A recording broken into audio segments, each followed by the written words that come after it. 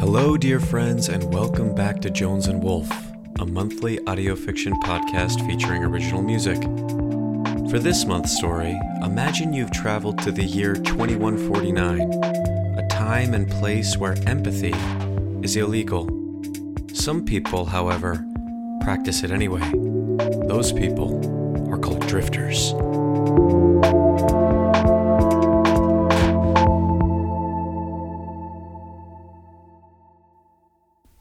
People used to ask me, why drift?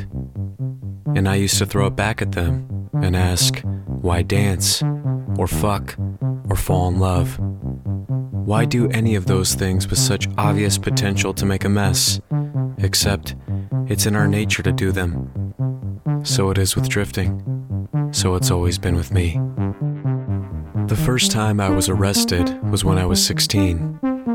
I was in a blue zone, drifting with artists, sitting with them, one after the other, witnessing their crazy visions in my mind's eye, feeling their deep sadness, and then riding their manic highs.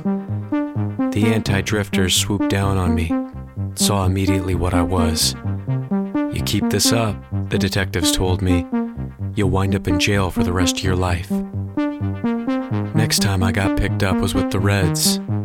I had just finished camping with a group of ranchers, sensing the deep connection they had with the land, feeling their need to keep everything safe and just as it was. The anti-drifters spotted me again, saw my record, hauled me in front of a judge.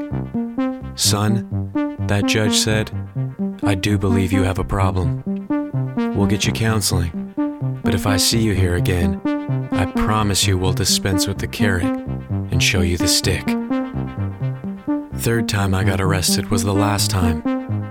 I spent a year in prison after mixing with some progs in the deep blue, gnashing teeth with them and screaming about whatever it was they were trying to tear down. The police knew me well by then, knew I couldn't help myself, and that's how I wound up in jail, withering away, willing to do whatever it took to get out. So when the anti-drifters came and made their offer, it was an easy choice. We'll let you out early, they said. All you have to do is hunt. That's how I became what I am today, a detective in the squad, seeking and arresting drifters all over the city. I am, regrettably, very good at my job.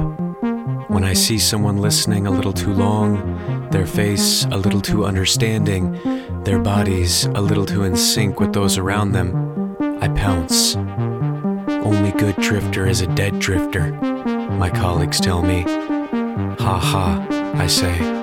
Ha ha. Drifting was made illegal in 2096. The last solution to stop the conflict that was threatening to tear us all apart. Keep people who agree with one another in their zones, the reasoning went. Disagreement breeds anger. Anger, dissent. I was born a year later. My whole life, my existence has been a crime. I'd been doing the work for 5 years when I met the girl with purple hair.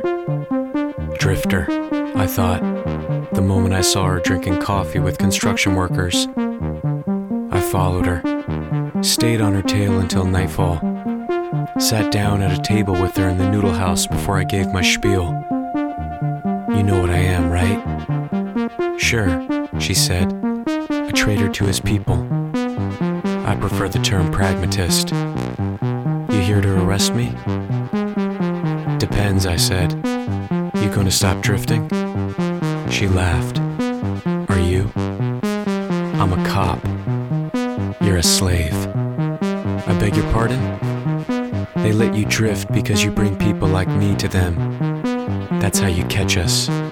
You're drifting right now. Never drift with a drifter, or so the saying goes. I should have just arrested her, closed the book on it.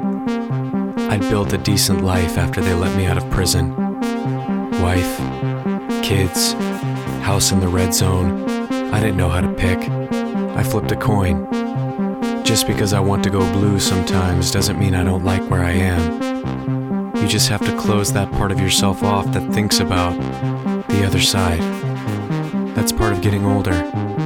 But she was making me rethink my decisions now, messing me up, reminding me of the months I'd spent drifting when I was a young man, moving back and forth, sinking with whomever I came across who looked different, riding the waves of their body and soul. I've known old drifters like you who forgot what it was about, she said, who got so lost they'd do anything just to find an anchor for their poor old mind. But the reason why you did it in the first place, the reason I do it now, is to spread love. That's our curse. Might as well be tattooed on our hearts. To think you do the opposite now is sad. I'm sad for you, drifter. I can feel your sadness now and it hurts my soul. I walked out of that noodle house spinning.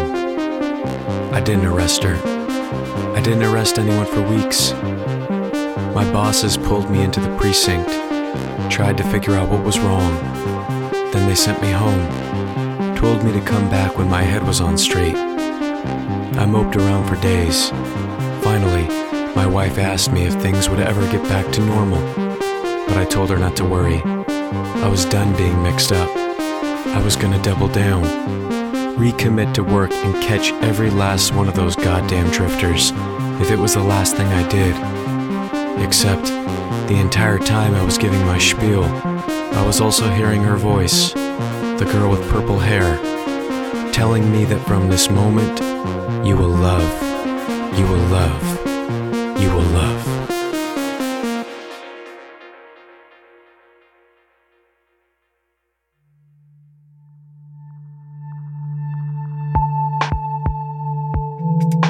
The Drifters was written and narrated by me, Anthony Jones. The music was done by Joel Wolf. As always, if you'd like to get in touch with Joel and I, you can reach us at jonesandwolf@gmail.com. That's JONESandWOOLF@gmail.com. We'd love to hear what you thought of the story, and if you have any ideas for stories you'd like to hear in the future, please shoot us an email. Also, we're very proud to announce that Jones and Wolf was nominated for an Australian Podcast Award in the category of Best Fiction Podcast. A big thanks to the Australian Podcast Awards for the honor. We'll be back soon with another story.